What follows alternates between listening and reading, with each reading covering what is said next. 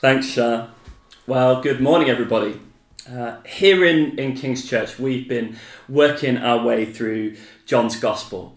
And this week, we've reached John chapter 17. But before we read our passage of Scripture together this morning, I'd like to take a moment to recap and to summarise where we've got to so far. You see, John was an actual person. He lived a real life, albeit a long time ago. He was a real person who knew Jesus personally. And in John 20 and verse 31, he tells us that the reason he wrote this gospel account was that we might believe that Jesus is the Messiah, the Son of God, and that by believing we might have life in his name. John wants us to discover the life of God that is revealed to us and made available to us in Jesus. That by believing in Jesus, we might not perish along with this broken world, but rather enter into and experience the beautiful life of God's loving rule and reign. John wants us to understand that the only way we can truly know God and enter into relationship with him is through Jesus. Jesus, he announces right at the beginning in John chapter 1, is God. He is a man, fully human like us. He is our teacher and our example. He is the sacrificial Lamb of God who will die in our place to take away our sin. He is the faithful and obedient Son of God who lives in loving relationship and union with the Father.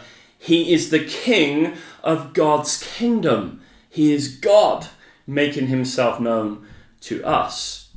And all this is kind of hidden in or introduced in John chapter 1.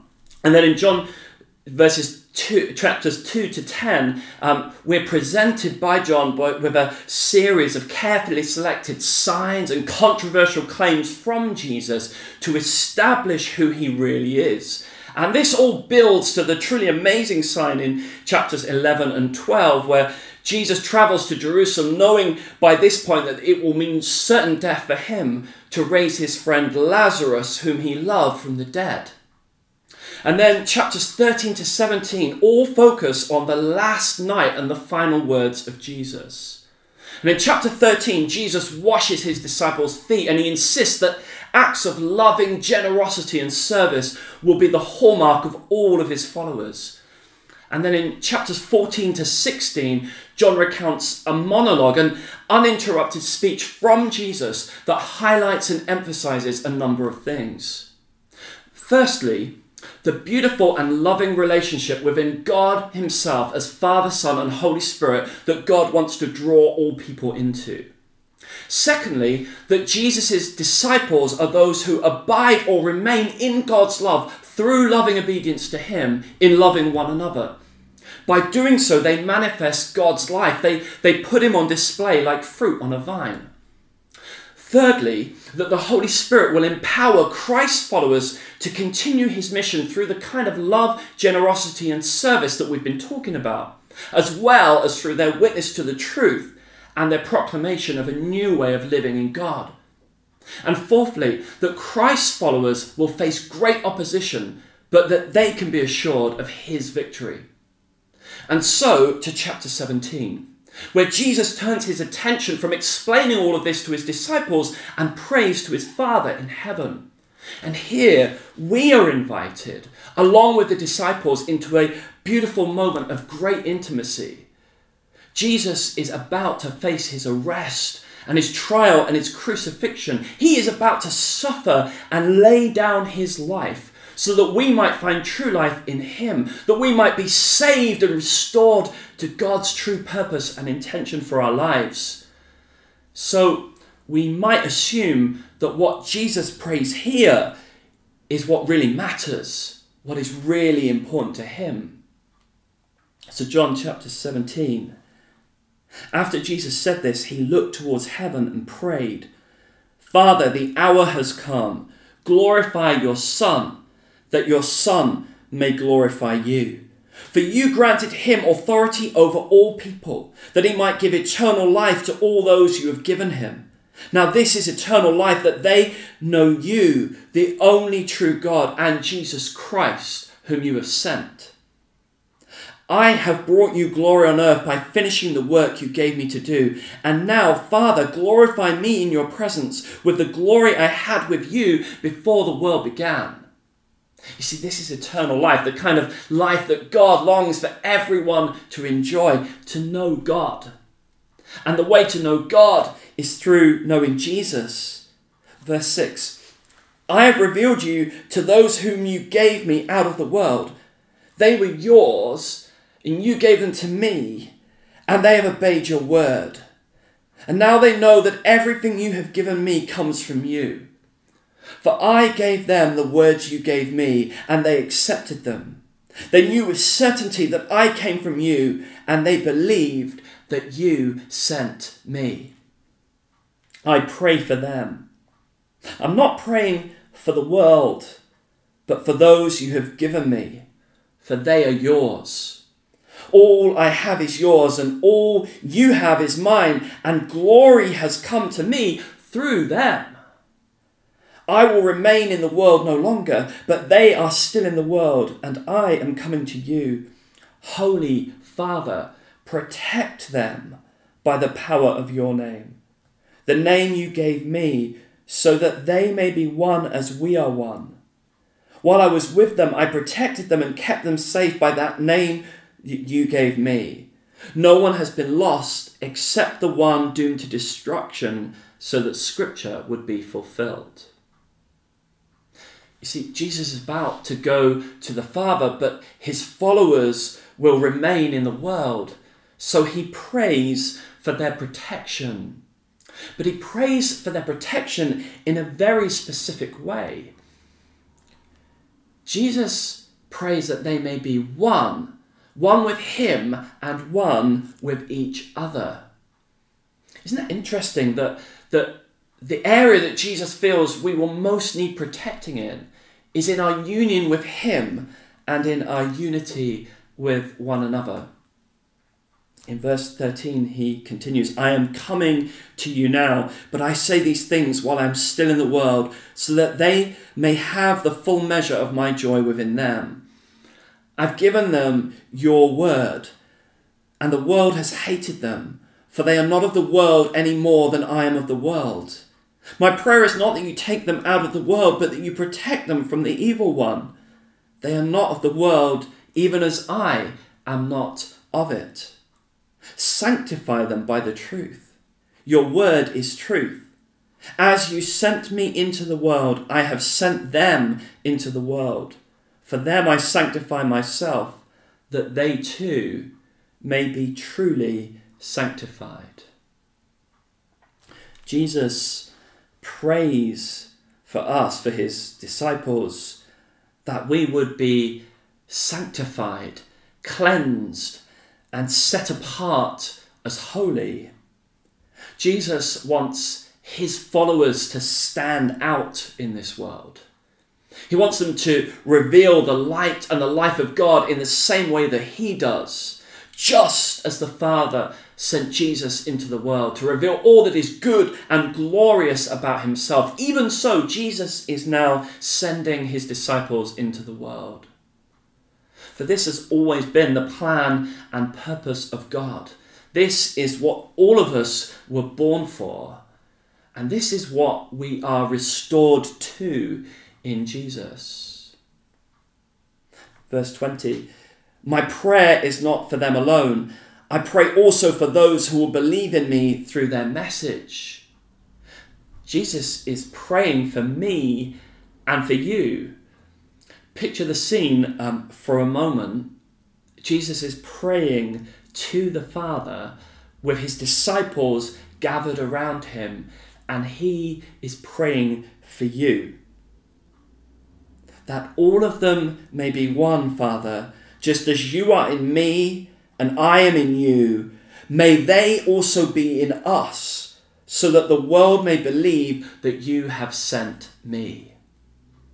Have given them the glory that you gave me, that they may be one as we are one, I in them and you in me, so that they may be brought to complete unity. And then the world will know that you sent me and have loved them even as you have loved me. Jesus is praying that we will be brought into that same beautiful relationship and unity that he enjoys with the Father.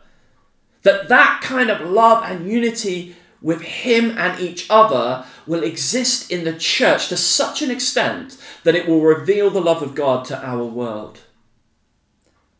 Father, I want those you have given me to be with me where I am and to see my glory, the glory you have given me because you loved me before the creation of the world. Righteous Father, though the world does not know you, I know you, and they know that you have sent me. I've made you known to them and will continue to make you known, in order that the love you have for me may be in them, and that I myself may be in them. What really matters to Jesus, what lies at the heart of this prayer, is communion. That word communion means to share or participate. Jesus participates in the divine life of God. He exists in perfect relationship with God the Father. He is in the Father and the Father is in him. They're distinct and yet they share the same life. So if you've seen Jesus, you've seen the Father. If you've encountered Jesus, you've encountered God. And now, through this prayer, Jesus longs, in accordance with the will of the Father, to draw us into that same life. He wants us to share and participate in that same life-giving relationship, us in him and him in us. He wants us to have communion with him. And what is more, for Jesus, that clearly involves communion with one another. We can only find loving relationship and union with him in the context of loving relationship and unity with one another. Remaining in his love looks like obedience to his command to love and serve one another. And that way the world will be able to see and experience the love and the glory of God. Think again for a moment about that vine with its branches. In this picture of Christian fruitfulness that Jesus gives us, the branches all exist together in one vine. We're not called to witness to him alone, but rather the way we live together forms the very basis of our witness. Right now, we're not able to meet for our regular Sunday church gatherings. And whilst I miss seeing my church family, I've actually found this whole season quite a sobering time. Because it's made me ask questions about the quality and depth of our communion and fellowship. It's made me ask questions about the true extent to which we share our lives together in loving and serving one another. The way we live pure and holy lives together as we love and serve one another is supposed to make us stand out from this world. This life of God on display in us is supposed to be exceptional. It's even supposed to provoke opposition. It's not the quality of our music and production or the brilliance of our communication that's supposed to draw the most attention. It's the way we live our lives together in fellowship with God and with one another. Interestingly, I was speaking to one church leader recently who admitted that his church seemed to have become more relational since they've not been able to meet on Sundays rather than less. So I'm inviting us to allow this prayer of Jesus to challenge us and provoke us today and to draw us into prayer ourselves. To ask God what more we can do to experience this kind of communion with him and with one another. Now, this word communion has also, of course, come to be used to describe the breaking of bread and the sharing of wine that Jesus instituted for us. Jesus was actually taking part of the Old Covenant meal, the Passover, and investing it with new significance as a sign of the new covenant in him. The way to live in communion with God and with one another is through faith in Jesus Christ, who gave his life for us. His death and his resurrection is the basis of our relationship with God and our relationships with one another. And in 1 Corinthians chapter 10 and verses 16 and 17, Paul said that the bread we break and the cup that we share is a participation, a sharing, a communion in the body and blood of Jesus, and that we are one body because we share in the same Jesus. Communion was never supposed to be reduced to a religious ceremony, but was always supposed to lead us into true communion, a sharing of life with Christ and with one another. We cannot physically share a meal with one another this morning. So in one sense, what we are about to do falls short of what it is intended for. But I do believe that this moment can be highly significant for us, because this can become for us a statement of our intent, a commitment to pursue communion and fellowship with God through communion and fellowship with one another. And so as you prepare to eat the bread and drink the cup, I invite you to reflect and pray for a moment about the extent of your own commitment to communion and fellowship with God through meaningful communion and fellowship with others in the church. Lord, we remember your death and your resurrection. We remember your body that was broken and your blood that was shed, so that we could enter into life with you, so that we could share in your life. Lord, you've commanded us to remain in your love by being obedient to your command to love and serve one another. You've called us and you've commissioned us to put your life on display through the life that we share with one another. And so as we receive this bread and this wine or juice, help us to give ourselves afresh to sharing the life you have given us with one another.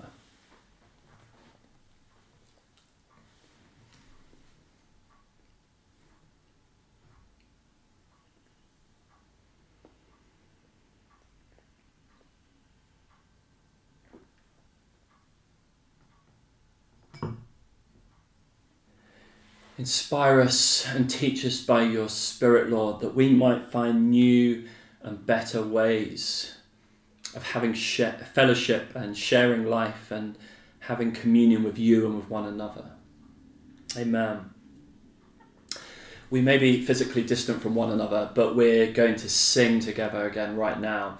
We're going to sing the creed that we sang earlier, but I've asked James to change the words from I believe to we believe to help us express our unity through our shared belief together. May God bless you.